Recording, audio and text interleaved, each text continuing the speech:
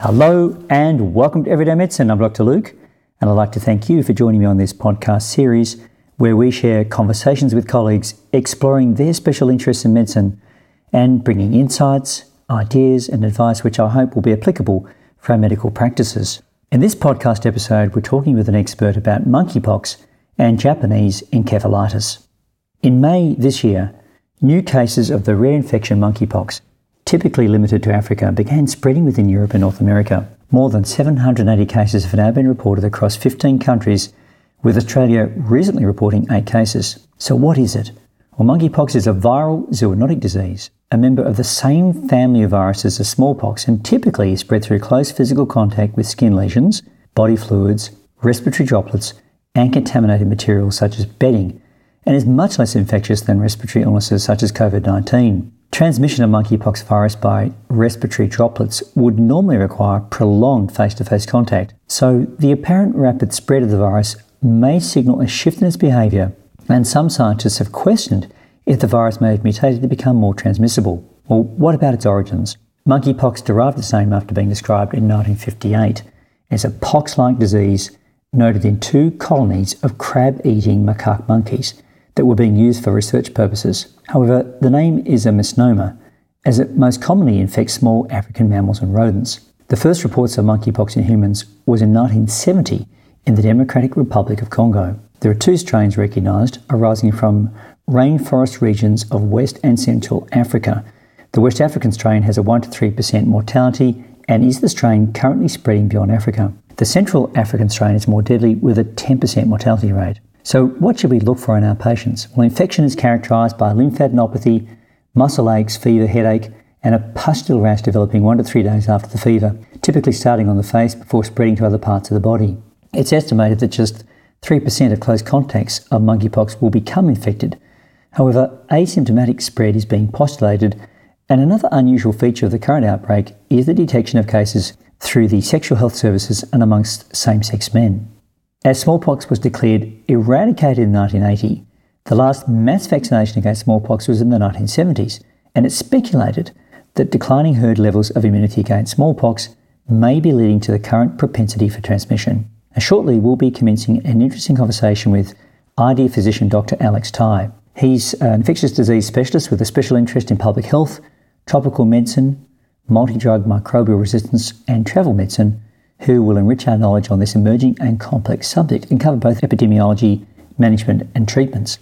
But I thought it might also be interesting to expand the conversation to discuss the recent spike in cases of Japanese encephalitis reported in Australia, noting that JEV is mosquito-borne, presenting with fever, vomiting and headache, and linked to piggeries as well as pig handling and abattoirs. Please welcome Dr. Alex Tai to the podcast.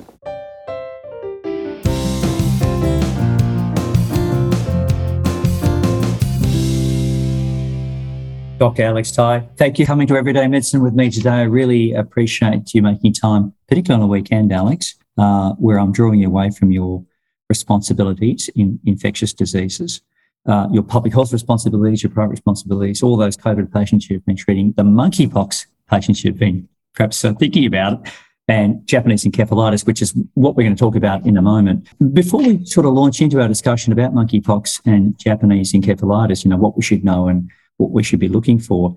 Alex, can you tell us a little bit about your journey into medicine? You're an ID physician. Take me through it, Alex. Where have you come from? Where are you going?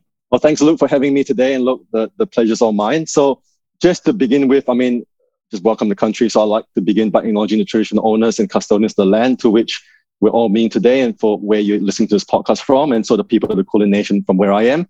And I pay my respect to elders past, present, and emerging.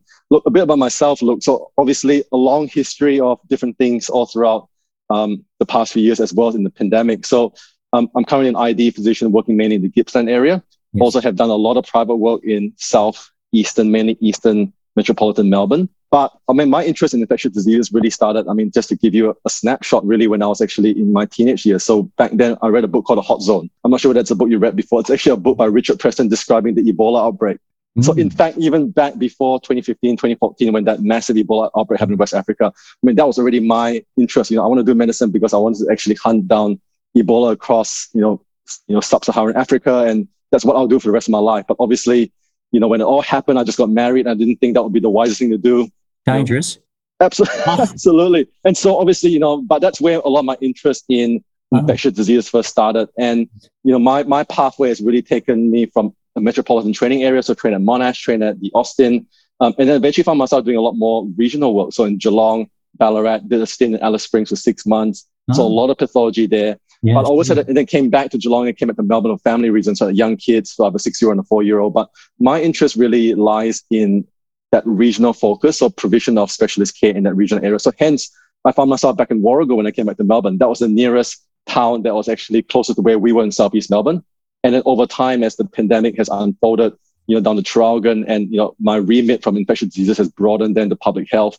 And that really started coming about when you probably saw during the second wave, all those COVID cases started rising. And it became quite clear that there was a need for more public health on the ground work. And I guess at that point in time, and I'm sure in previous podcasts that you've discussed, the Department of Health is really just one centralized body at 50 Lonsdale Street, managing all these thousands of COVID cases. And it was just absolutely impossible. So from there, became the 9 local public health units. And so I was part of the Gibson Public Health Unit from the beginning. In 2020, stepped out of that for a while, came back in again just before the Omicron wave. So that's basically what I'm doing right now.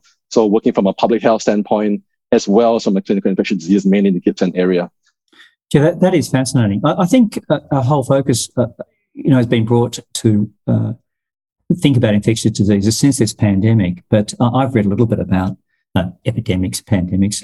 Been a few books that I've read about it, and I've listened to some conversations about that early sort of discovery of Ebola. And it is a fascinating area. One of my friends is in Singapore, Dale Fisher.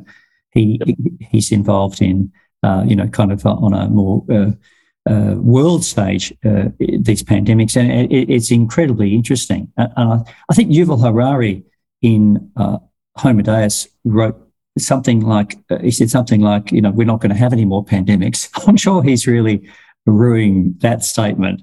He got that completely and utterly wrong, although he's right about lots of things. We've just seen the world being turned upside down. And, it's great to have you in public health and guiding us. And I have to say, I very much appreciate your posts on LinkedIn, which are of high quality, Alex. I mean, it's how I was drawn to reach out to you, because they're extremely informative. And, please keep on doing that. I think it's very, very helpful. I wanted to talk a little bit about, this monkeypox virus, which is not a pandemic, but it's spreading. I don't think we're calling it a pandemic yet. Maybe you might correct me. But when I spoke to you a few weeks ago, there'd only be 120 cases worldwide and about 2 to 3 in Australia. Now we've had 780 worldwide and 8 cases in Australia. And it got me reading a little bit about its interesting origins and, perhaps the misnomer that it's called monkeypox. Can I ask you tell us a little bit about what its origins are, and then we can, you can take us through this whole interesting subject, monkeypox. Over to you, Alex.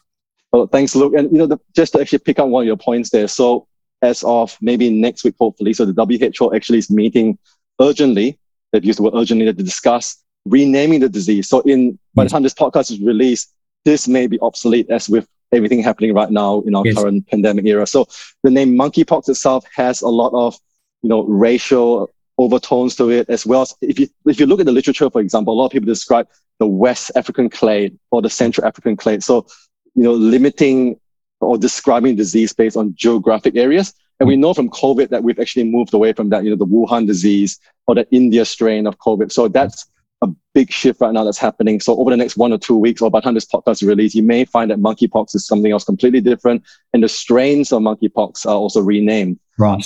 So that bit is probably going to be shifting. But just to answer your question about where it's come from, it is a viral zoonosis, or virus transmitted, from humans to animals, and with symptoms very similar to smallpox. So a disease of pandemic potential that we've actually known from a lot of history.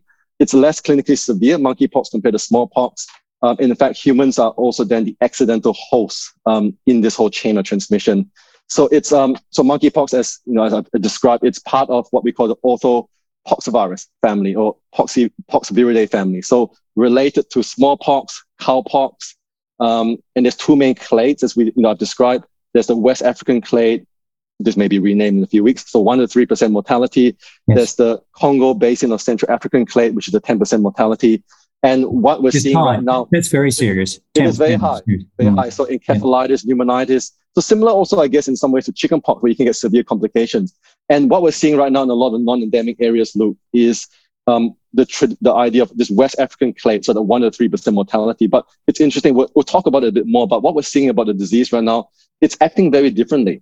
It's acting very differently to how we've seen it happen in the past. And so hence potentially the shift of nomenclature away from these different geographic areas. But I mean, the name itself, originates just as a bit of trivia, because I know you like a bit of trivia there, Luke. It was actually initially from the discovery of viruses in these monkeys and outbreak facilities in Denmark, so in Copenhagen. So this is back in 1958. Yes, the macaque. Yes, absolutely. So I mean, that's in fact, I mean, if you know a bit about Ebola too, that's actually there's also a massive Ebola outbreak in not Ebola, so Marburg. So Marburg virus was first described also in a animal facility in Europe. So that's where a lot of things have been described. But 2 outbreaks in 1958 in Denmark, and hence monkeypox elsewhere was first actually noticed. And then the first human case though was actually identified in the 1970s, around the same time that Ebola started happening and just before the HIV pandemic. And it's interesting. I mean, all of this basically is on the back of just happened just before obviously the smallpox immunization program started actually winding down in the 1980s. Yes. And so obviously we're in a very unique period right now about having this very vulnerable population of people not vaccinated against smallpox, because there is some cross protection, about 85% with smallpox vaccine against protecting against monkeypox. So that could be one of the reasons why we're actually seeing potentially more monkeypox right now, because it's actually a vulnerable population that we're actually seeing that hasn't been vaccinated against smallpox. So that's another side discussion. There's a whole description about epidemiology. So I mean, very few, I mean, in terms of case numbers, I mean, first described in the 1970s, there have been cases described scattered all throughout mainly Central Africa, West Africa, and, described, I guess, in those different geographic clades that are described. Yes. There's a big outbreak in Nigeria. But if you actually look over the past 20 years, I mean, there has been actually a gradual uptick in cases, Luke. Okay. And that's where we talk about the smallpox vaccine immunity waning. Yes. So there has been a gradual uptick in cases. And we're talking about 700 cases, 800 cases, for example, in a geographic area over a period of a few years. So not a lot compared to COVID, for example, but significant enough that, there was a gradual uptick over a 20, 30-year period. And then essentially there's been scattered cases of disease described in travelers. So the first described case of travelers for monkeypox was in the US, so in 2003. And then over since then, Singapore, a few other different places, the UK, people returning from Nigeria, they've been described up to obviously this point of the outbreak. I nearly use the word pandemic there. That's the word I'm used to using right now, of the outbreak, where, we're seeing a whole lot of monkeypox cases, in non-endemic areas. Yes. With initially some links to Central Africa, but right now, the vast majority of cases with no known epidemiological links. So there must have been some contact with someone, you think, from one of those sort of more endemic areas. We would imagine, but that's not clear. Well, going back, look to it was first described from in a non-endemic setting in the UK, actually. And if you actually look at there's all these timelines there, but there was one case of a traveler that happened a few weeks before the actual current few cases that then basically, resulted in this outbreak described in the UK, and eventually then Portugal and a few other different places around the European areas. But if you look at the number of cases that happened simultaneously, it would have had to actually been spread a lot earlier than that. That makes any sense. It would have had to be circulating somewhere. Yes. Unless there was an event where there was a mass gathering of people that disseminate or disperse it in one go. But the way that this all happened across multiple countries so quickly probably implied that it was recirculating to something that was undetected in the community. But yes, there would have had to be some links initially from, either from an African country or from another country which was endemic with monkeypox. So we've got ailing immunity because smallpox vaccination was wound down in the 80s. We've got this now increased. Well, we've got geographical spread happening again, I guess, because travel's opening up since a bit more travel now since the COVID situation seems to be sort of coming under some control. But there are also some question marks, some curious things here we don't completely understand about. A lot of question marks. And questions about, whether the virus is mutated perhaps in some way to change its transmissibility. I just want to go back a little bit to those macaque monkeys.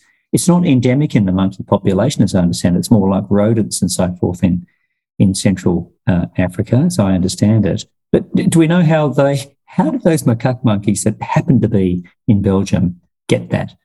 They must have been infected before they were brought out from Africa, I'm guessing.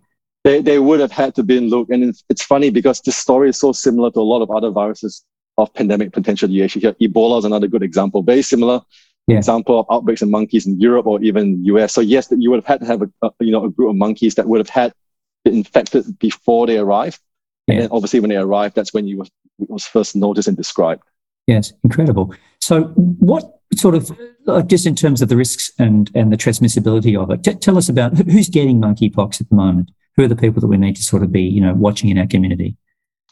So this is where we need to be very careful with our lingo. So officially, as of, from historical definition, human-to-human transmission has always been described as from close contact with infectious skin lesions. So if you have a break in your skin, you have a vesicle that's in contact with somebody else, with a break in their skin, mucous membranes, sexual contact has been described, I guess, up to this point right now, but a lot of that is thought to be from close contact, rather than from sexual transmission.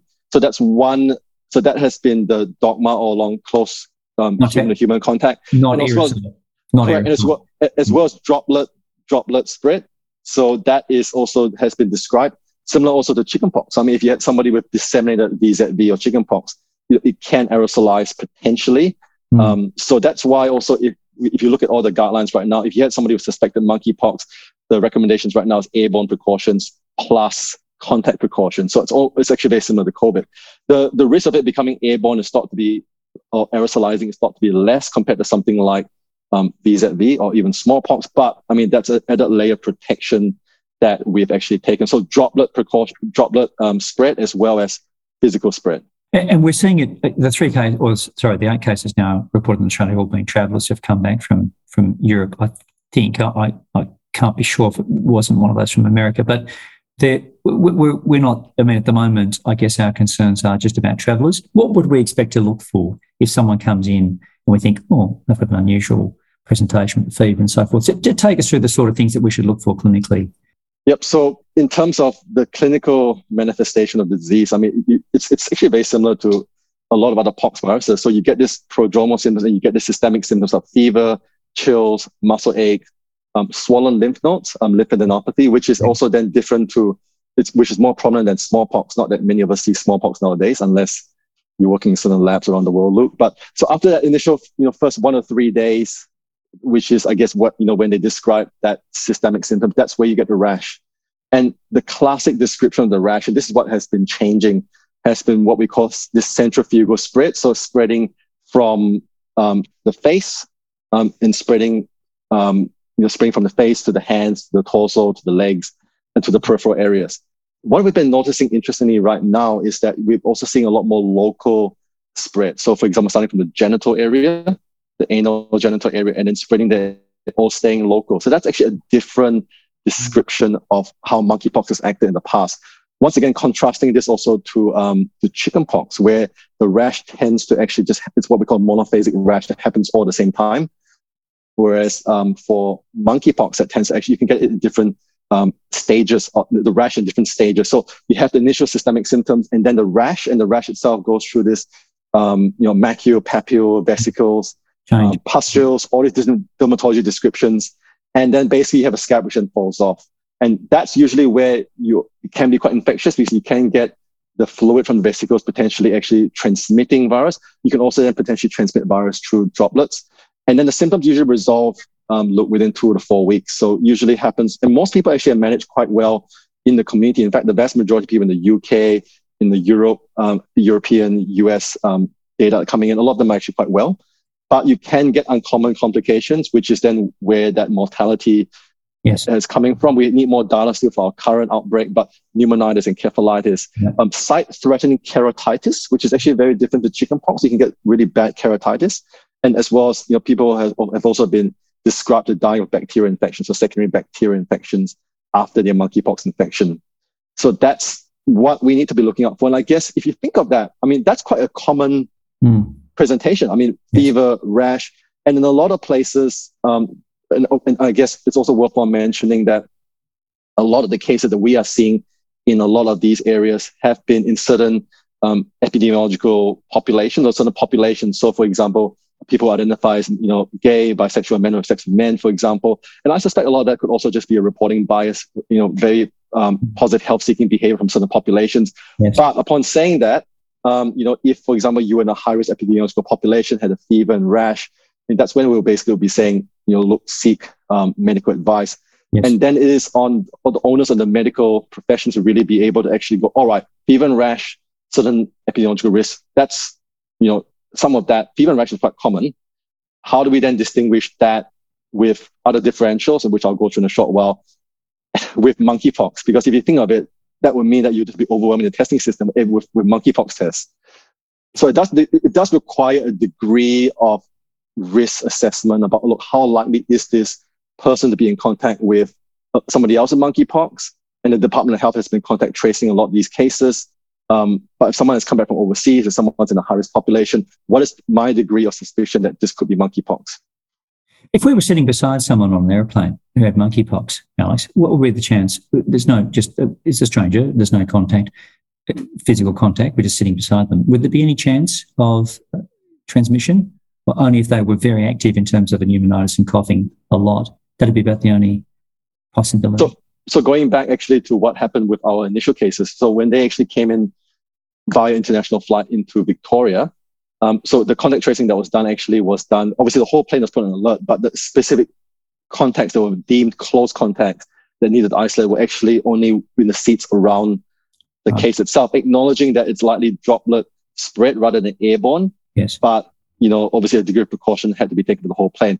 In some strange way, look, I think the plane's actually the safest place to be if you actually had an airborne, all the HEPA filters that have been installed in the plane. I mean, up to this point, before we had air filters coming into the hospitals and schools. So, so within the vicinity of the plane. But I mean, if you think of measles, for example, measles is a lot more transmissible. Yes. So if you get one measles case in the plane, all havoc is actually, is wrought on that. So that's a little bit different. Yes. Well, look, thank you very much. What about treatment is largely supportive? I think we're saying there. Do we have any active treatments for patients that, deteriorate to a point of encephalitis or pneumonitis? Are the treatments that we can provide them?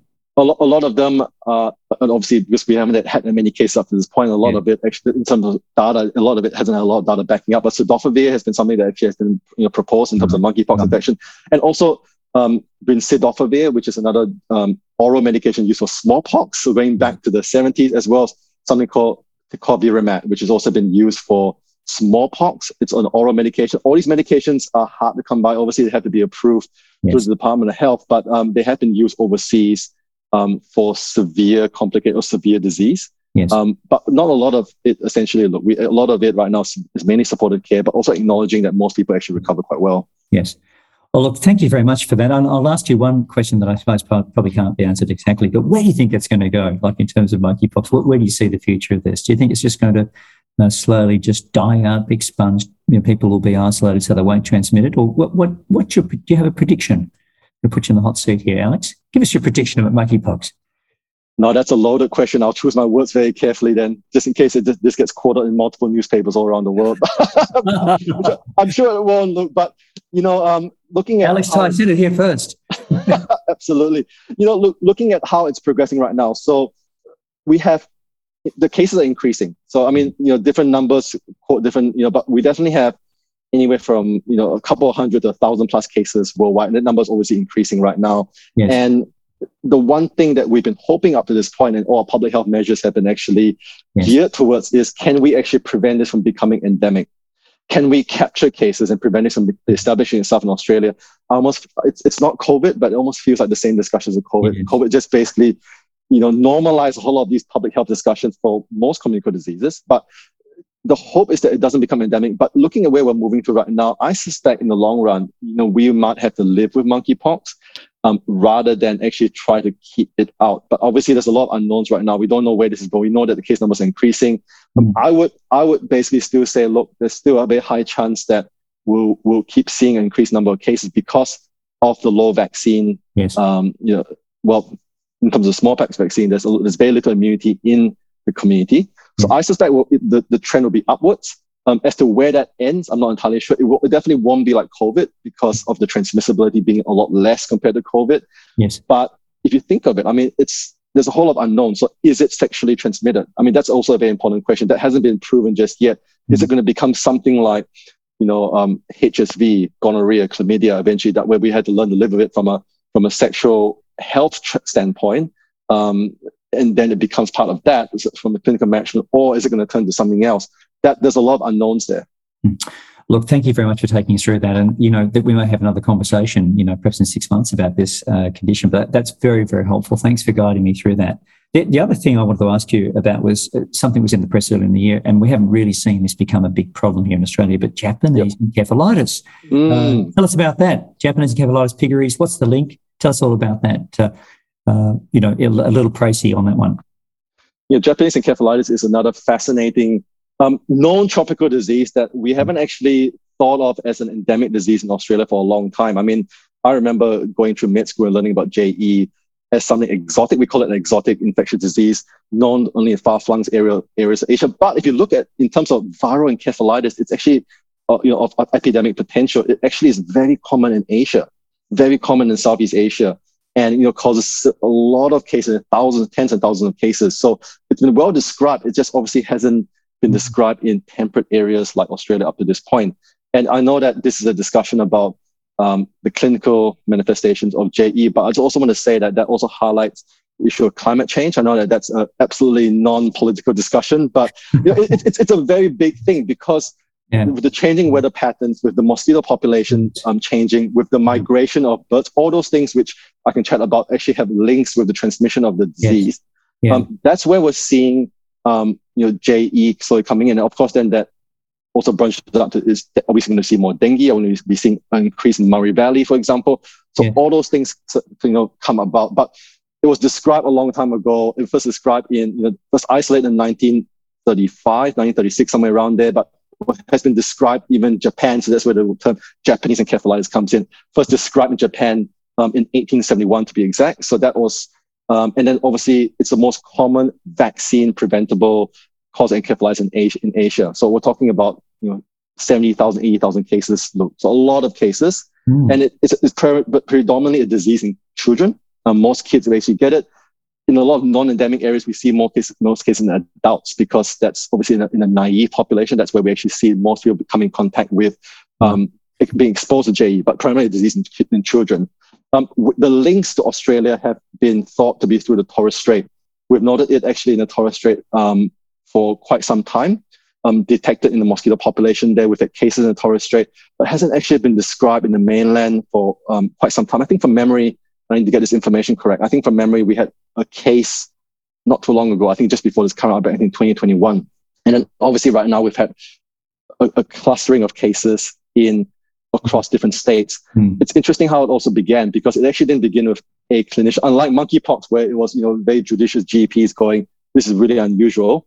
In fact, for JE, it actually was first described in the piggeries.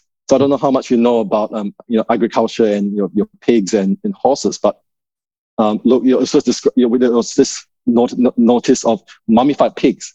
Mummified, so pigs coming out stillborn and had this mummified appearance. And that's actually quite classic for JE infection. So when you get JE infecting pigs, which are actually, that's where you can actually get these mummified pigs. And so that was what was described initially in Australia. Stillborn piglets. Stillborn, weak piglets. Right. And then basically from there, it was confirmed initially by the Department of Agriculture as JE. This is back in February, so about mid-February, end of February. And then from there was this whole cascade of communication between the Department of Agriculture and the Department of Health. And then basically this, anybody with symptoms consistent encephalitis looked at, there was a whole massive look back. And that's where they found more and more cases. So this basically all happened really quickly from February to March. Just within, I think just under 2 weeks, that's when, acting chief medical officer Sonia Bennett basically said, look, this is an unfolding situation of concern in Australia, incident of national significance. That was the title she used, national incident, of national significance, which required all the states and territories to work together to actually find a coordinated approach to this. And then that's where, after they found cases, initially found piglets infected, pigs infected, and then human cases infected, and then that's where then isolated JEV in mosquitoes a few weeks later from there. So definitely found locally. I suspect, look, this has been happening for a lot longer than that February, March period. Because if you think of how JE infects pigs, so basically in terms of getting mummified pigs, most sows basically are pregnant for about 100 plus days. This is something I had to look up myself when all this happened. I had no idea how long pigs are pregnant, so 100 plus days. And that's why a lot of us, we actually had to go back and look back at, all right, what about the December period? So if there was mummified piglets in February, going back to December, so there must have been infection in December. Yes. And so that's when we start looking back at human cases. And that piece of work right now, that retrospective look back is still unfolding. But I think as of, this could be up to date right now, but as of a few weeks ago, the number of cases, human cases so far, stand at 40. So it doesn't sound like a lot, but if you think of this for JEV, look, for every one case of JEV that you have, there's probably about 100 that are undetected. And that's quite important for JEV because the clinical presentation of a JEV is the vast majority of people are asymptomatic or are mildly symptomatic. So the mantra is 90% of people will be asymptomatic or mildly symptomatic. 10% of people will have, more severe neurological symptoms. And then that 1% of people, 10% will be mildly symptomatic, and that 1% will basically have the severe neurological symptoms. So you're talking about encephalitis, seizures, presentations of spastic paresis, for example, which can also mimic polio, just as a bit of trivia. So that would also mean that there's a whole lot of people in Victoria, in Australia, that potentially we are missing, which is a scary thought, which meant that this was likely introduced a lot earlier than we thought. So right now, something else that's happening apart from a clinical look back of cases of encephalitis of a unknown etiology is also a serosurvey. So a serosurvey of a population around the piggeries, around the state, to actually see how much immunity is there out there, how much exposure does the population actually have to JV. And that would be a very interesting look. That would be a fascinating study. So are we saying, first of all, it's unusual because it's in the temperate zone. Second of all, it's mosquitoes that are biting the pigs. Is that right? Mosquitoes are transmitting it. Are the mosquitoes biting the pigs? Is that what happens? And they're transmitting the virus to the pig, and then unfortunately the piglets die, they're mummified. And then that mosquito population is also biting people in an agricultural kind of location, transmitting the virus that way. Okay. Yep. No. So just to clarify, apologies for that. So in terms of life cycle and transmission, there's two main life cycles. There's what we call the sylvatic life cycle, which is that wild cycle. So it involves water birds and herons. Right. So that's where you get herons, mosquitoes biting herons or water birds, and it goes around from there. So that's why a lot of that has been described in the rice fields, in a lot of areas in Asia. Correct. A lot of our travelers, for example, that have come back from Bali, they haven't been that many. I mean, prior to this episode and this outbreak, I mean, we've had only a smattering of cases I can count with my two hands. Yeah. With cases recurring back from Bali, from Southeast Asia. And a lot of times there's this link to rice fields or links to waterways. And that's because the life cycle itself involves water birds, mosquito, the Culex species mosquito, and water birds. So it goes around in that. But pigs are an amplifying host. So it can be part of that cycle. It doesn't have to be. But whenever you have pigs involved in that, that's where you get the viral load increasing to multiple loads. And that's where you get increased transmissibility. You can get transmission from water birds to humans, but because pigs itself are so well suited to actually having viral replication to high numbers, that's where you get the increased transmissibility. Horses and humans, so it has been described in horses, and for a bit of trivia, look, alpaca, there's one alpaca in South Australia that had detection of JEV. I've never liked alpacas, Alex. Well, there you are, but... Yeah, so all alpacas. No, I'm only joking. I love alpacas. I love it. It's a bit like the COVID story where, someone's horse had a detection of COVID and all that. Anyways, so horses and humans are dead end holes. So insufficient levels of viremia. So look, if you had JEV, if I had a mosquito bite you and bite me, the chance of transmission is low because we don't mount that sufficient level of viremia, even though we get quite sick to transmit the virus.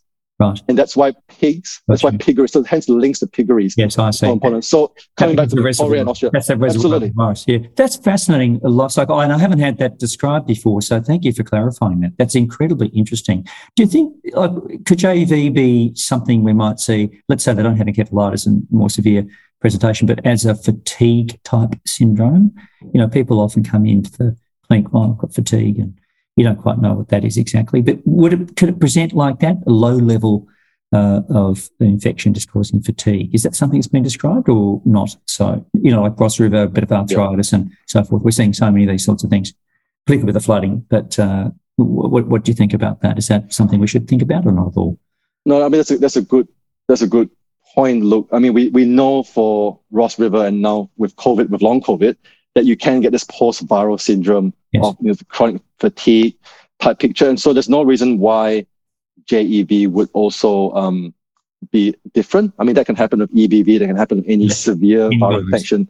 But we also know from the description of the disease, you get this acute phase and then basically most people get better. So, I mean, the classical rules of three, isn't it? The rules of three for anything. So 1/3 of people are fine, 1/3 of people take a little bit longer to get better.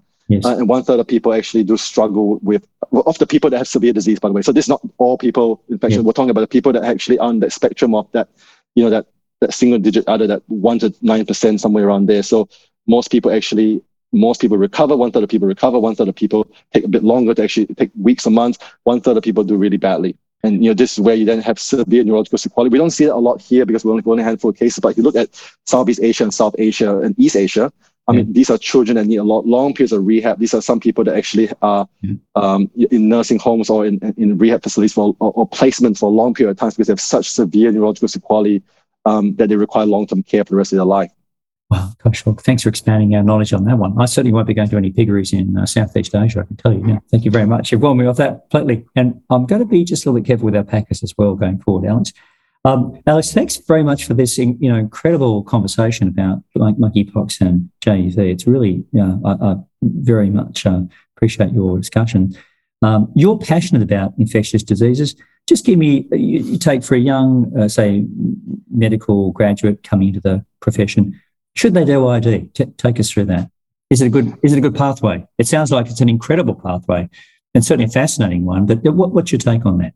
I reckon, in my very unbiased opinion, everybody should do ID, Luke. But it's just for, I guess, all those medical students and people considering a career, what the career options are listening to this podcast. I mean, infectious diseases has an incredibly broad remit. So, you can do clinical infectious diseases, which is what I've done for a long time, where you manage patients clinically with complicated infections, with traveler-associated or tropical infections.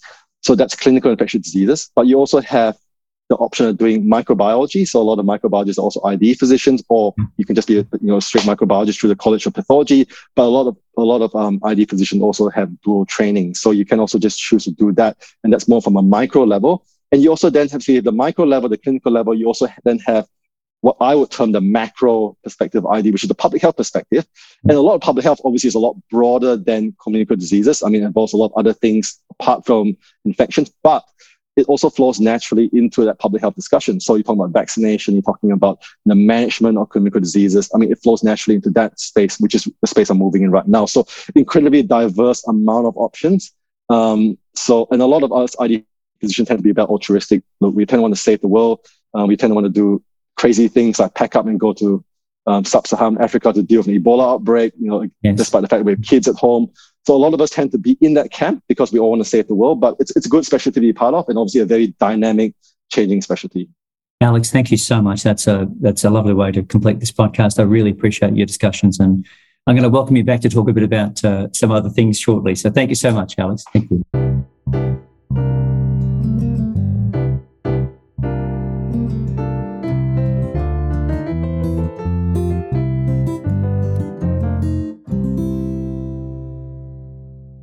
Thank you for joining me in the conversation with Alex on monkeypox and JEV. I really did find that illuminating. His knowledge is vast and his enthusiasm for these conditions is as infectious as the very conditions themselves. During the podcast, we will be covering a wide range of topics across many specialty interests. The discussions are not intended as specific medical advice for patients, but as general information only, and reflect the opinions of the guests interviewed. Requests for new topics to be reviewed and comments about the conversation you've listened to are welcomed and may be emailed to manager@geohealth.com.au.